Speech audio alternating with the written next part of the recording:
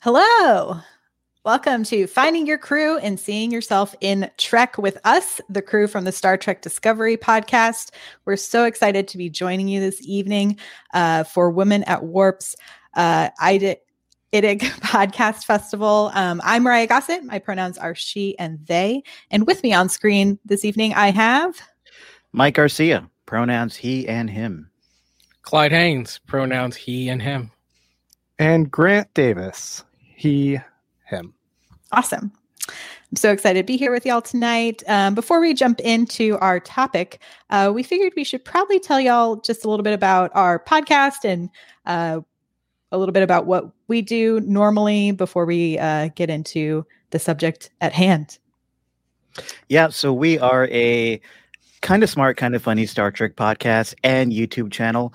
We call ourselves Star Trek Discovery Pod because we were inspired to come together and start talking about Star Trek as a podcast when Discovery premiered, 4 years ago in the first season. So we've covered every single episode of Discovery. But as Star Trek has come into this new golden age or new era, we've followed suit and we've covered all of Discovery, all of Picard, all of Lower Decks. We're going to be covering Strange New Worlds. We're going to be covering Prodigy, anything else Star Trek throws at us. We're going to be covering it weekly with in-depth episodes.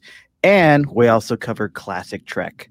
Like during the off season right now, we're checking out all the old Q episodes from TNG, from Voyager, in our Q Explained series, where we're kind of re-examining Q with an eye on Picard Season 2, since Q is going to be back in. So, yeah, we do recaps, we do reviews, and we all love Star Trek, and that's what brought us together. Yeah. And we're going to talk a little bit more about that towards the end of today's episode about finding friendships and finding your crew, so to speak, within fandoms like in Star Trek. But first, I wanted to talk a little bit about representation in Trek, because I think that's one of the things that we talk about a lot on the podcast, is how a lot of the series make it easier than other television shows to often see yourself represented on screen, sometimes for the first time, sometimes with characters who react to things more similarly than you thought could ever happen. You're like, oh, that's interesting. I want to think about that. I really enjoy that. So it's something I wanted to talk about with y'all this evening. And we'd also love to hear from you, those of you who are tuning in to the live stream. So if you have a particular character that you identify with, if you are into one of the characters we're going to talk about this evening, we'd love to hear from you. So feel free to drop some comments into the chat, and we'll try to get to those throughout the podcast and throughout the video here. So I would love to go around the room and hear from y'all about a character from a series that you most identify with. Maybe we can. I have Mike starting, but Mike already talked. So if someone else wants to jump in, they can. I cede the floor. All right. Clyde, do you want to start? Sure, I'll jump in. And I'll try and be somewhat brief. There are three characters that really stood out to me. And I think part of that is because Star Trek for me has been part of my life and not just this TV show at one time. And so I think as I've grown and I've learned more about myself, Star Trek has actually helped me identify pieces of who I am on screen. And so first, I think early on it was Lieutenant Geordi LaForge. And that was, from TNG, from The Next Generation. And for so many reasons. One, I grew up watching Reading Rainbow with LeVar Burton. And so it was like, wow, this is a friend. And there are stories. Most people know him from Reading Rainbow and now Star Trek, but there are stories of that my parents and my grandparents will tell that when Roots first aired on television, LeVar Burton played Kunta Kinte or Toby. And the story is that I was kind of hanging out and hiding kind of underneath the kitchen table where they were watching Roots, and they forgot I was there. because normally I'm making a lot of noise. But I was so into what's going on that I was just sitting and watching. And they all left the room. And I come running out of the room yelling, "Mommy, mommy, mommy, they're hurting Kizzy." And they realized that I was kind of watching this. And so LeVar Burton is, as an actor, someone who I feel like I've grown up with. So to see someone who is smart, sometimes awkward, has trouble with the ladies, in romantic situations, but is also a very valuable part of the crew, but he looked like me, was really significant because it was, I grew up, I was born on the south side of Chicago, but I moved to a suburb of Dallas where there wasn't a lot of representation of people who look like me in real life. So to turn on television and see a smart, articulate, nice, thoughtful person who was a critical piece of this ensemble meant a lot to me, and I gravitated toward that. And as someone who would later want to be an engineer, it was part of who I identified with. And then there was Worf, who at first I was like, I'm not really interested in Worf. But what I realized with Worf was you've got this character who is part Klingon, but was raised by a human family and had this different culture and never really felt like he was accepted by either. So for me, as a Black man who was nerdy and scientific and loved computers from the dawn of computers, I often felt like I never fit into both of these worlds. So watching Worf navigate this, particularly as I got a little bit older, it helped me understand that I wasn't alone in navigating this. And then, Mike and I talk about this all the time. Mike knows that my favorite Star Trek series is The Next Generation. I'm less of a fan of Deep Space Nine because I like the space opera. I need a ship that is the centerpiece of the episode, right? And the Runabout is not a ship. It is a the Defiant is a ship. The Defiant is the Defiant is a souped up shuttlecraft. But I want a big ship, right? But I later realized that it was incredibly important for me to see Sisko, right? Now, James Avery is an incredible actor, and I have some interesting thoughts about him being this theater actor in this TV show. But what he gave me was a picture of not only, people point to the fact that he was a Black captain and he was a leader, and that's significant, but he was also a dad. So later on, as I started to understand myself as a father, I looked back at Sisko and kind of watching in reruns and was able to watch the nuances of what it was like to be a leader in charge, but also a father. And when I thought back about how often we see positive images of Black fathers on television, I realized that Star Trek was actually at the forefront of putting those images out there. And so I can go back now and still, 20 years later, 30 years later, and see myself in Star Trek. It means a lot to me today and not just then. Yeah, I think that's so interesting that you've been able to have these sort of markers throughout your, throughout your life, really, all these different pinpoints. It's in younger years, it might have been Geordi. And then as you got older, you found those qualities in Worf. And then with Sisko, it's something that you can still look back on today. So I think that's really neat.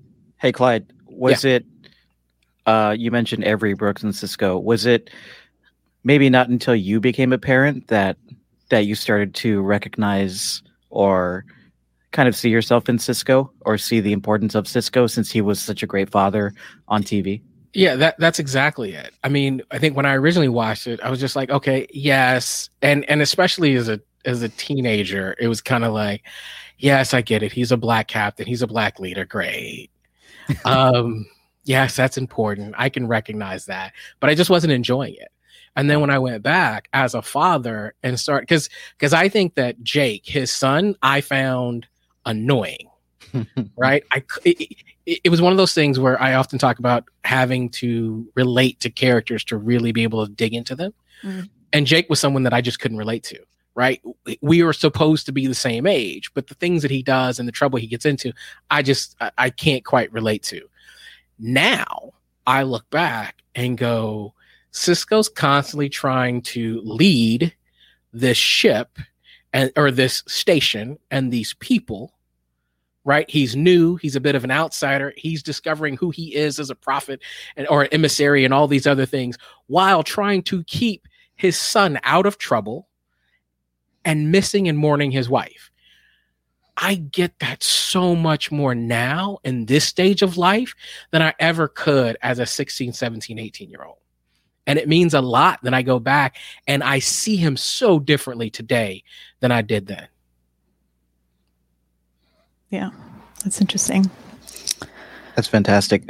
Can we get Rurian Fane has a great comment in the chat that I would love to see brought up.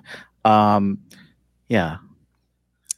So Ruin says, I feel seen as a neurodivergent woman with Tilly. Seeing her in loving friendships and being taken seriously / treated like an equal crew member and doing awesome Starfleet stuff is very empowering to me.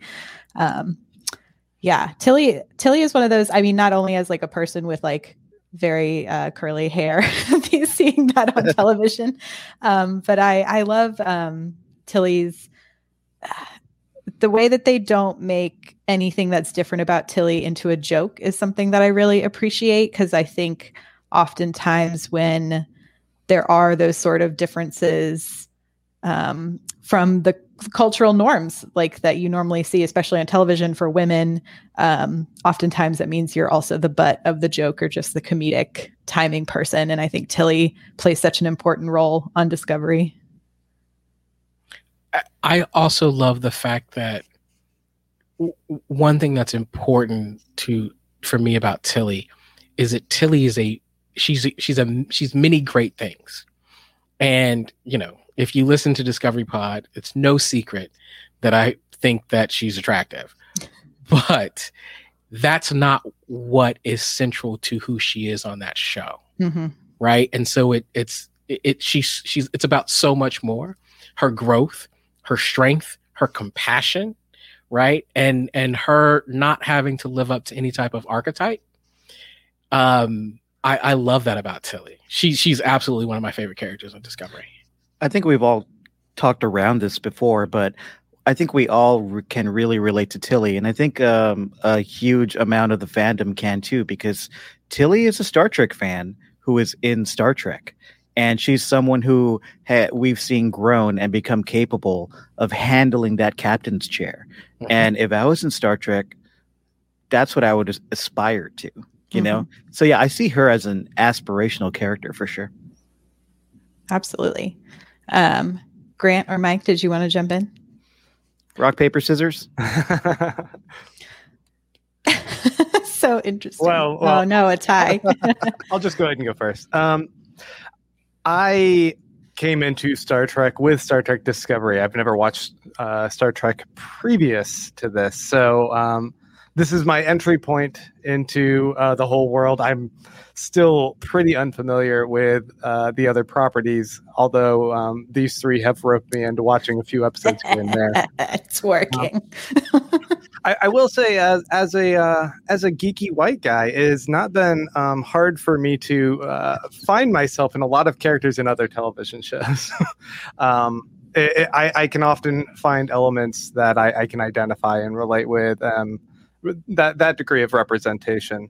But my entry point into Star Trek being Discovery, one of the first people I did identify with was actually Tilly, who, you guys already mentioned it as well, but Tilly was acting, as an ensign, as a little bit of the audience surrogate, asking questions and being a little bit less familiar, which was helpful to me because I'm like, I actually don't know the world of Trek. I don't know what's going on with stuff. She is funny and lighthearted, and she doesn't take everything too seriously. She's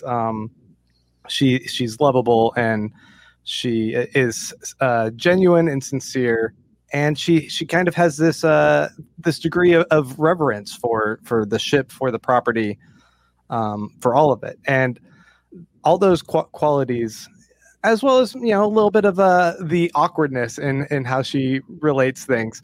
All of those I immediately gravitated toward, and I was like, okay, I love this character, and this is a great character to latch on to as my entry point into figuring out the dynamics of the rest of this Discovery crew. You know, as we've gone on and watched some of these other shows, we've watched Lower Decks, and I see similar qualities in Boimler, and in how, you know, I'm geeky. I do a whole bunch of really geeky podcasts, and Boimler is a geek. Boimler is also extremely highly efficient and capable, and those things I do not relate to. I'm like, nah. But in how awkward he is, and how he relates to Mariner and their friendship, how he can take a joke generally. You know, I appreciate that character, and I thought it was another fun entry point into Lower Decks. As far as Picard, the third show I have seen thus far, I don't relate to any of them. Unrelatable, those people. No, that's fine. I mean, it's fun, but yeah, I mean, definitely I would say Tilly, and then maybe to a lesser extent Boimler would be my entry point characters. I really like, actually, Grant, because I feel like when you Google things about, you know, like Star Trek and representation, like I don't think I've ever seen anything about Boimler as of yet. And so I feel like that's like a fun new thing to think about, especially because I don't know if folks automatically run to the animated shows as like a place that they want to, like, I don't know, immediately reference. And I mean, honestly, I'm so excited about Lower Decks season 2. I'm like, I can't wait. I'm really excited. I think they're getting so creative with that property. It is not unfamiliar for me to be compared to a cartoon character at times. I can see that. Yeah. I get it. It's okay. It makes sense. Yeah, you've actually been a cartoon character, haven't you? I've seen several doodles and drawings of you over the years, and maybe some animation. Yeah, this is true. Halfway there. We will get Grant Davis on an episode of Lower Decks. Oh my God. Yeah, someday. Start the campaign now. What about you, Mike? I guess there are a couple of characters that I really relate to and have meant a lot to me over the last several decades. And one of them starts with my Star Trek origin story, how I came into Star Trek. You guys know that I started watching TOS as a kid. Thought it was interesting, didn't really know what was happening. I was a little tiny boy with a tiny brain, and I was like, ooh, space things. But the first time Star Trek blew me away, and to this day, it's why I love this movie, was the William Shatner masterpiece, the Shatner piece, Star Trek V, The Final Frontier. Whew. And there is a about scene. Those whales. No, that's 4, my friend. Yes. But in Star Trek V, which I know is revered by the fandom, I saw it when I was a kid, blew me away. And there was a scene. I'd known Spock. I'd watched Spock in TOS, but I was a kid. I didn't really pick up on a lot. But at this point, I'm like locked into this movie. I'm like, wow. Kirk is fighting a cat woman, maybe murders her by throwing her in a pool. There are horses with unicorn things. It's a crazy movie, and I'm locked in. And then we get to like close to the third act, and there's that actually one of the best, if not the best, scene in the movie where Sybok, one of like the greatest characters ever, is trying to kind of mind meld with everybody and manipulate everybody. And there's that great scene where our favorite irascible doctor, Bones McCoy, is watching his father die, and it's really potent. And then we get right after that, or maybe it's before that, we get this great scene with Spock, and we get to learn about Spock's deepest pain. And Spock's deepest pain was being rejected by his father on the day he was born. and that identified kind of his course, or set the course of his life from that point on. And Spock is a multicultural or bicultural character. And at that point, watching that as a kid, I realized what was going on. It's like, oh, Spock is half human and half Vulcan, and he can't live in either world completely. So he always feels like an outsider. And it causes issues with the people close to him, including his father. That really meant a lot to me. And it's meant a lot to me over the years. And I'm glad that they picked up on that in the first J.J. Abrams Star Trek movie. I thought that was a great way to bring Spock back to the culture. And the reason I identified with that is because I'm also a bicultural person. My mother's side of the family is from Mexico. My father's side of the family is from Mexico and Ukraine. And I grew up in a Spanish-speaking household. As many people tell me, I'm white presenting, which I am. And it's been kind of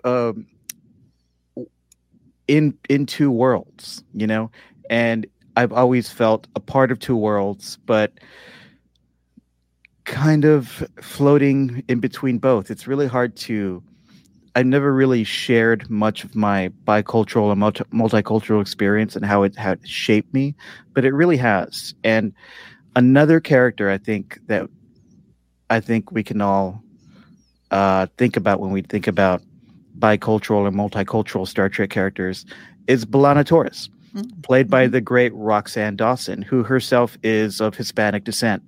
It was just cool watching Star Trek Voyager for the first time and seeing somebody with a Hispanic surname on Star Trek, and she's a Klingon, and she's fucking badass, and she defected from Starfleet, and then she grows and learns and changes.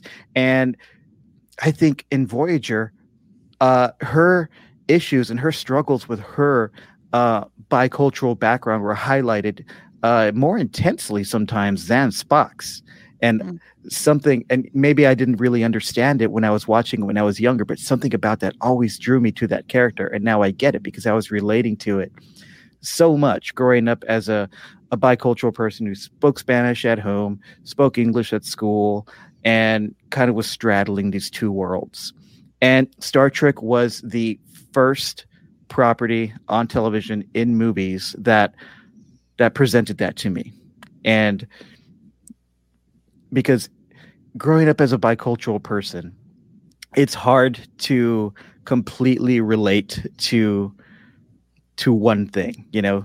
Sometimes I feel like Boimler. I'm the dorky, white guy who's a Star Trek geek. But sometimes I feel like Torres. I'm from two worlds, and I struggle with one world more than the other, and sometimes that changes, and I'm confused about how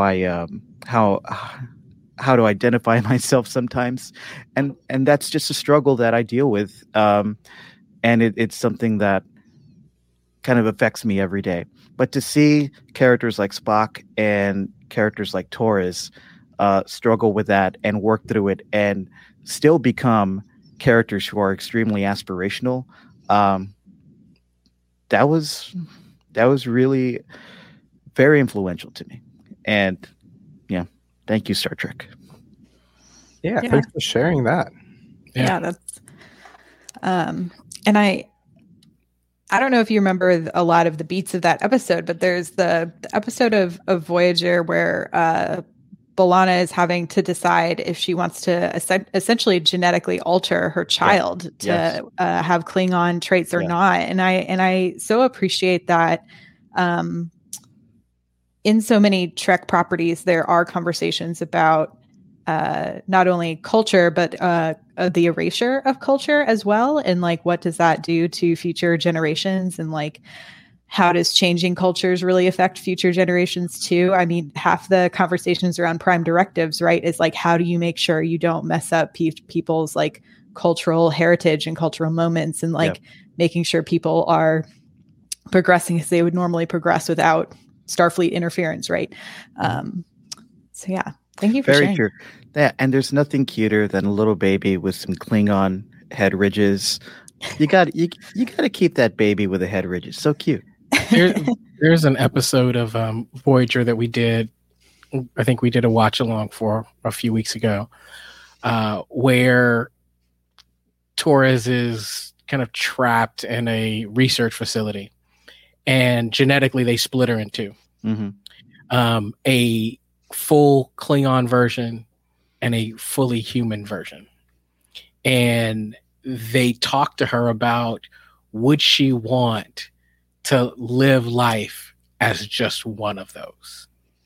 And, you know, because she has struggled with this sense of being pulled emotionally, culturally by these two parts of her. And would it just be easier? And to watch her go through this and to go, yes, it's going to be tough, but this is who I am. I think for all of us who feel like you can't put me in a box, that I'm multiple things, that it speaks to us on a level that just goes, thank you for saying out loud what I couldn't articulate. And I feel like that's what I get in Star Trek all the time, is you're saying something. You're talking about a world that I want to live in, and you're expressing feelings. When you take all the stuff that we deal with on a daily basis, violence, poverty, racism, sexism, you take all those things away and you're still going, hey, here are the things inside of us that we're struggling with. That's Star Trek. Very much, very much. And I love that you mentioned that episode where B'Elanna is split in two, because I remember that. And I remember thinking about that. I have thought about that many times, not to get too deep into it, but passing as white obviously has its privileges that you do struggle with, and trying to be true to who you really are, growing up as a bicultural person can be very difficult. But what that episode did, and what Star Trek has done since it gave us Spock, was show us the kind of the spectrum of all of these characters and all of these different species. Clyde, DS9, your favorite. Okay, maybe not. Maybe my favorite. DS9 did a great job of taking characters to Ferengi who are really just originally defined by certain characteristics or stereotypes. Oh, Ferengi like money and they're greedy. And showed us the spectrum of Ferengi and how they can change and grow and who they are inside, and made them actual characters. And I think that's one of the things Star Trek does best. People on the outside of the fandom looking in are like, okay, Vulcans are the logical ones with the pointy ears. Ferengi like money. Klingons like to fight. But if you watch the show, those stereotypes exist so the show can grow them, change them, and show you the spectrum of all of those cultures, and show you that a society, a culture, can be much more than what they're defined by from the 360 worldview, like looking far away. If you dive into a culture, you realize the rainbow of the spectrum, and that's what Star Trek shows us. I love you bringing that up, because one of the things that we commonly talked about with at least the first season of Discovery was how frequently and Clyde disappeared. How frequently we discussed the exploration of the duality of characters, especially in relation to identity, taking a look at Michael Burnham, and Michael Burnham was of two worlds as well. Human raised by, get it right, Grant, Vulcans. There you go. Good job, Grant. Small victories. The characters that ended up coming from the Mirrorverse, including Lorca, and the split personality, and later Georgiou as well. Saru being a Kelpian and being torn between his people and fleeing from his people to join Starfleet. And a lot of that exploration is this idea of characters who struggle with who they are and how they come to terms with rectifying these separate parts of themselves, and when they don't find that they have a place in either one camp or the other, they seem to have their found family with each other, which as a Trek newbie, I'm really appreciating how I keep seeing this repeated theme in their shows. Absolutely. Sarah Stiles on Facebook has popped in and says, "This is why I love Trek. I have a disability and chronic illness, ASD and PTSD, and I felt like I had no purpose and felt useless being in bed so much. But Trek always stopped me from getting disheartened because it reminded me we all have purpose no matter what." Thank you for sharing that, Sarah. That was, that is something I think about a lot, because it is sort of this like aspirational culture at times, but I appreciate that the characters don't ever have to be 100% like, I don't know, what is that? Like the spectrum of aspiration, right? Like they are still growing and trying to be aspirations of themselves, and not just like, I am a perfect cookie cutter person. Like I'm the perfect hero or I'm the perfect villain, right? Like everyone has these very multi-dimensional aspects to them for the most part. Mm-hmm. Jara Hodge brings up, curious your thoughts on the expectation that Trek characters be aspirational, nearly infallible role models who always strive to better themselves and the rest of humanity, versus the characters we see in the newer shows, including Lower Decks. And, I think we've been, and I can kind of chime in. So the person I was going to talk about tonight, I think is pretty obvious. If anyone listens to our podcast, it's going to be Janeway. No. I know, what a shocker. Shocker. So Voyager was my gateway into Star Trek. I started watching it when it was on reruns in the late 90s on UPN. And it was just this block of TV where my family would sit down and we would watch this together. And I just remember seeing a woman who was in charge, but who was not perfect. And I think that's what I appreciated. I mean, I don't think I had these thoughts and realizations as a kid in the 90s. I think I was just like, oh, she's in charge. Look at her go. I want to be in charge someday, like those sort of thoughts and feelings there. And as I've gotten older, I've gotten to be able to appreciate the complexities of her character and the fact that she did have to make a lot of tough decisions. They weren't always the right decisions or seemingly the right decisions in the beginning.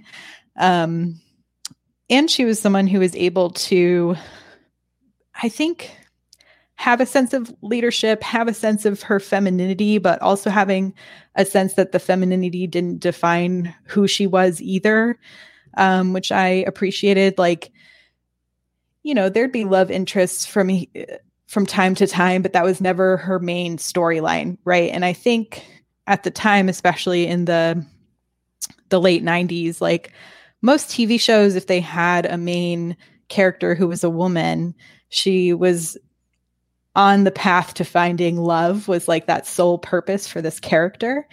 And this was a woman I was watching whose sole purpose was to make sure her crew was safe and to be a leader and to explore strange new worlds and to like find a way home for her team. And I often think about Scorpion 1 and the 2-parter where we finally get Seven of Nine as well, who is a character I also love, and I'm loving where her character is going in Picard. So that might be a new one that's added to my sort of repertoire of lists here soon. But I think the two of them for me together, and especially when we're introduced to Seven of Nine with Janeway, is when I got to see someone who's willing to make choices that might not be popular, but that they think is correct. And I really admired that, because I think when you're especially like a preteen, all you want is for people to like you. And so you're just like, oh man, I just really hope these popular kids don't make fun of me today. Like this would be great. And, you know, she was someone who was willing to be disliked to make sure what she thought was right actually happened, which I really appreciated. And then, yeah. And I mean, Janeway is also such there's many silly, fun moments on Voyager as well, as we've seen, or Grant maybe has not seen as many of them, but that happens throughout that series too. And so I appreciate that she is a character that can have joy as well. Because I think sometimes when we get really serious characters in dramas, even today, often joy is left on the table for character development. And so I always appreciated that there were those moments for her character as well. So yeah, that's a bit about Janeway. And then a newer person I definitely wanted to bring up, because it's, I think, a character I've been craving, and I think a lot of people in the fandom has been craving, is the character of Adira. And having someone on screen who is non-binary or part of like the gender non-conforming community, the greater LGBTQIA community, I think it's just so important. Like I'm someone who's still very much on like this like gender expression journey, and so it's like kind of nice to see that on screen as someone who's also going through that similar process. And I think it's like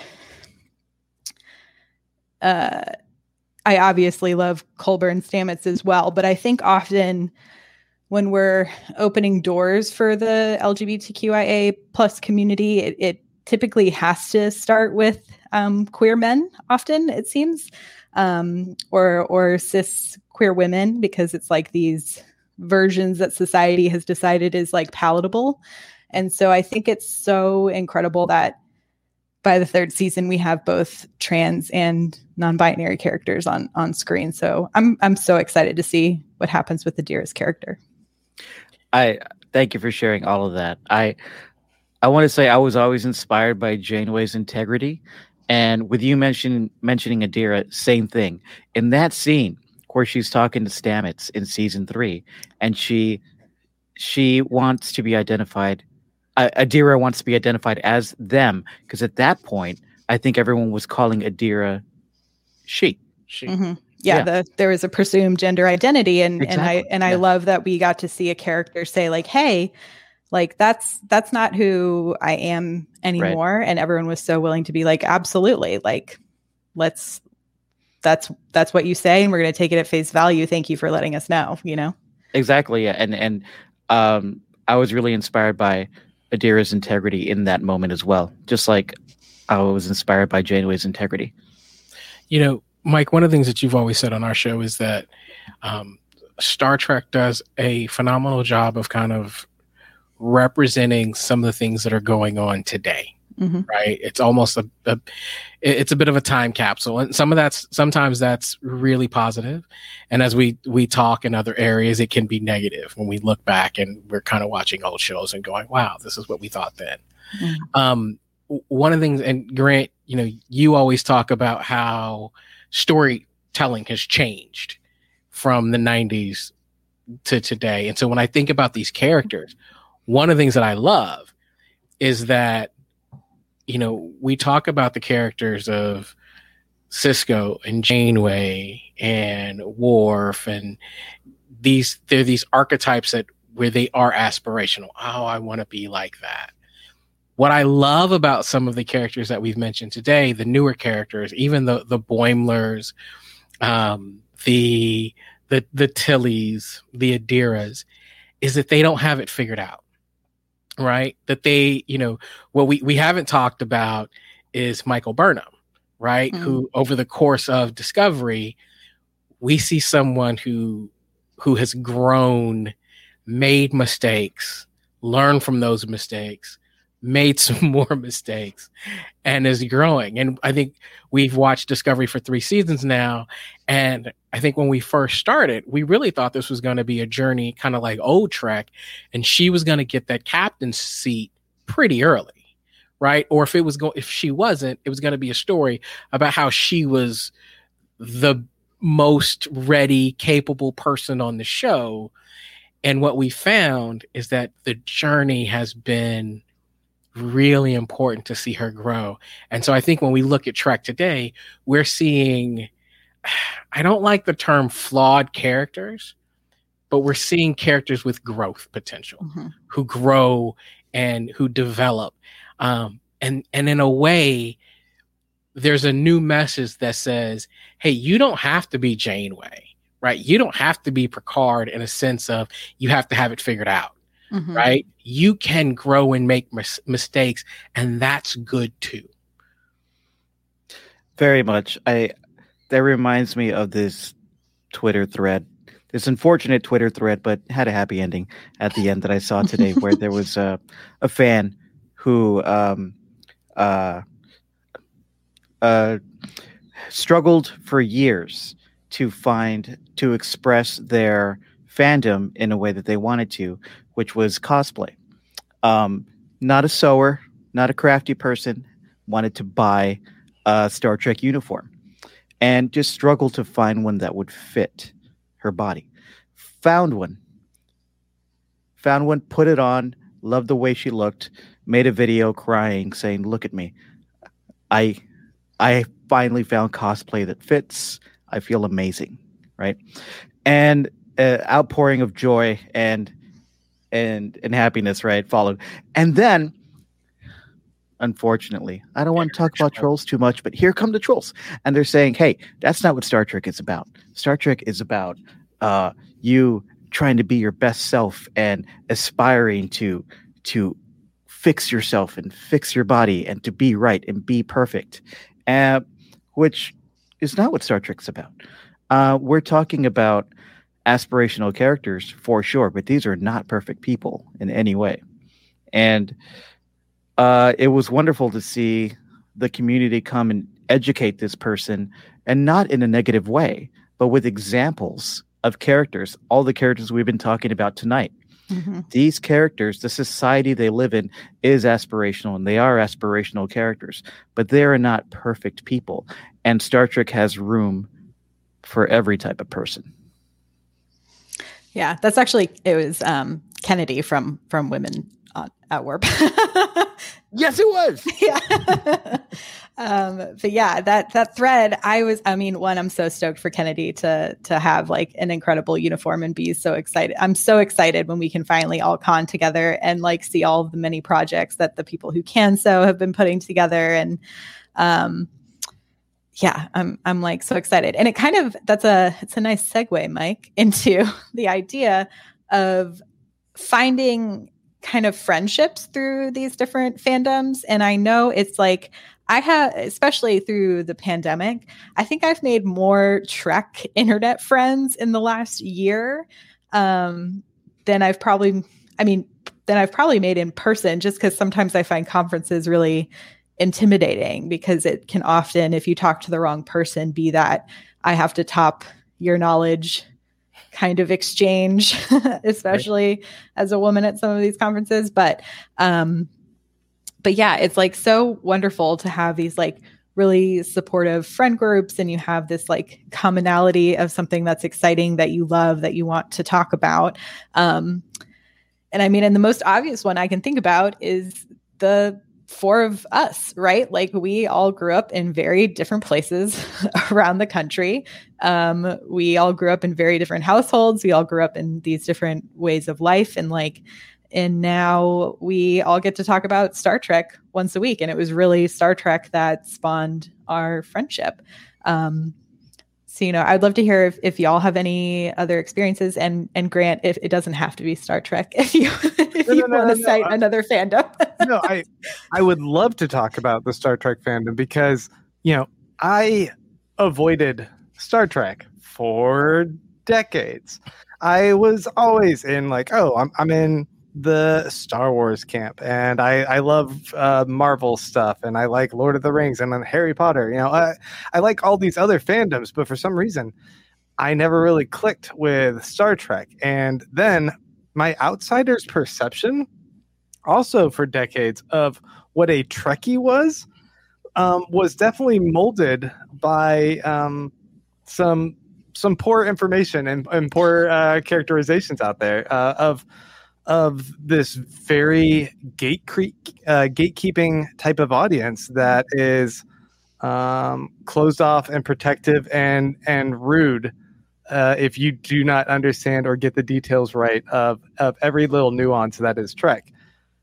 And I have to say that, since we started this podcast and we started watching the show and interacting with the audience, the experience I've had of what Trekkies are is completely the opposite. It is so warm and embracing and loving and understanding. I get things wrong all the time. I confuse Klingon and Vulcan to the point where it's become a running joke.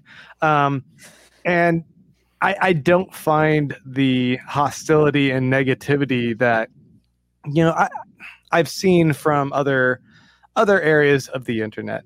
I just am so impressed by the friends and family network that revolves around this particular franchise, and I think it is a testament to the types of stories that Trek tells and the type of people that this resonates with. That it's really warm and loving, and I appreciate that. Aww. Yeah, welcome. I'll tell a story. You guys have heard this, but the pandemic, the last year or so, has probably been one of the hardest years of my life. Like, it's just been, for a number of personal reasons, it's been really, really tough. But what I never expected was how Star Trek and Star Trek fans would be so important to me. And so, the story is, we talk about Trek, and we talk about a lot of Trek. And if I say it's been a long time, then Mike starts singing. Getting from there to here. So there's been an ongoing joke that for a long time, that I would say I don't really count Enterprise as an actual Star Trek series, right? Like, bold statement. It's a bold statement, right? Capital I love Scott Bakula, but it's my least favorite Star Trek franchise. And so people would talk about episodes, and I would go, no, I'm not going to watch it. And we have we got a Patreon channel and a Slack channel where they do watch-alongs all the time. Like, every day of the week, there's a bunch of Star Trek fans who get together and they watch, and they open up the Slack and they chat through. And we've been doing this podcast for years now, and I hadn't really been on the Slack and done some of this stuff. And in one of our podcasts, I made a comment like, look, I've got friends who try to point me to Enterprise episodes. I'm just not interested. And in our live chat, we had a few of our listeners who said, hey, Clyde, if you come to our Tuesdays Enterprise watch along, we'll pick an episode that we think you'll like. And when they called me out on the show, kind of on our pod, I said, okay, well, I have to, right? If you do that, I will show up. And I did. And what I did not expect was the outpouring of acceptance, of compassion. And no one knew what was going on kind of in my personal life, or how hard it's been, or the bouts of depression that I was going through. No one knew. But this fan base, we would come together on Tuesday nights and we would just watch Trek, and they were happy to see me, and we had jokes, and it became this lifeline to me in a really dark moment, right? Of this place where I could go and feel accepted and laugh and joke about what we're seeing and question what we see and kind of be me. And I realized that that's what Star Trek and the people who watch Star Trek has always been. It's a place where we often can come and just be our whole selves. And so when we talk about what has this community been to me, and there are other times in my life that I look up and go, fans have shown up. Like, this group, these fans will always be really special to me. How they showed up to me when I needed them without knowing it. I love hearing that. And yeah, I want to second that because I'm an emotional person. When we talk about Star Trek, when we talk about anything, I speak from the heart, often not from the brain.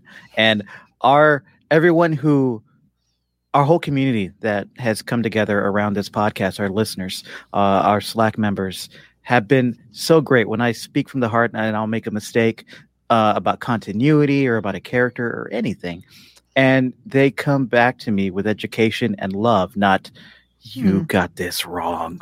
You shouldn't be on a podcast about Star Trek. And yeah, it's kind of what Grant has been saying too. Like he didn't grow up with Trek, and sometimes he gets stuff wrong. But people love him. They still love him. How can you not love that? Even when you call Avery Brooks James Avery, they still love you. That was you. That was me. Mistake. Sorry. We all have those moments, but yeah, I agree with y'all so much. It's been so lovely having like y'all and all of the internet friends I've been able to make over this, and I appreciate especially with the community we've been so lucky to build with our podcast that I feel like everyone is so comfortable to learn from each other within that community. So when it's like, when we are talking about some of these topics that are about current things going on in the world, and we can all chime in and have like an open and honest conversation and know that no one's coming from places of hostility, right? Like everyone is just genuinely trying to be the best versions of themselves. And I think to me, that is the aspirational moment that I take away from Trek, is just to be the best version of yourself, and that might look different day to day, depending on what's going on in your life. And it might look different season to season for all the characters that we get to see. And I think even from 90s Trek all the way to current day, we get the opportunity to watch a lot of these characters try to be the best versions of themselves in that moment. Yeah. Well said. Yeah. Well, we are about to run out of time here fairly soon. So I just wanted to check in if y'all had any other thoughts or characters you wanted to talk about before we kind of hit our wrap up here. I'm glad that Grant and Clyde brought up, and you too, Mariah, everybody kind of brought up a lot of the new Trek characters. And there was a comment somewhere here. I don't remember who said it, but it's great to the Star Trek podcast I listen to talk about the new characters with the same reverence as they talk about Picard or Kirk or Spock, because those characters are just as rich and interesting. Here we are. It's from Susan Time. I love chatting with Trekkies like Grant, who reference the newer shows. Boimler, Lorca, Tilly, these are all fantastic Trek characters who stand up alongside our nostalgia characters. Susan, thanks for sharing that. Yeah. That wraps my sentiment up perfectly. And I think it's gonna be really fun in a few years to think about the people who are coming into the Trek franchise with new Trek and having all of these same like nostalgia memories that like the three of us have for some of the characters from 90s Trek, and I'm so excited that folks get to have that experience as well, like within their contemporary timeline. I'm so excited to become the new generation of Trekkie gatekeeper. I must quiz you to prove if you are a true Trekkie or not. Listen to me, my riddle 3. From what planet haileth Saru? I know we're about to wrap, but Sarah Stiles has just commented. She says, I'm new here and don't know if you talked about Ro. I'd be interested in that. I want to briefly say Ensign Rolaren and Major Kira Nerys, I think, brought something to Trek that to this day is understated, and this representation of a people who have been oppressed, and what that's like, and how, because so much about Trek has been we're in the future and there's this utopia and we've gotten rid of those things that have plagued us, and they have given voice to people who have been marginalized, And when I say voice, I think what I see in those two characters in particular is what happened to me isn't just over and I'm over it, but I carry that with me. And you have to accept that my reality today has been imprinted because of what happened to me and my people. And it's so interesting that we were talking about Trek that's 20 plus years old. And I look at that message and how it rings out today, and it speaks to me as though I'm hearing it for the first time. So when you talk about those characters, they do hold a very special place to me in my heart when I think about an oppressed people. I second that. Thanks for sharing that. And yeah, Mariah and I did do special episodes about Ensign Ro and Kira on our Patreon. So if you guys want to check that out. Yeah.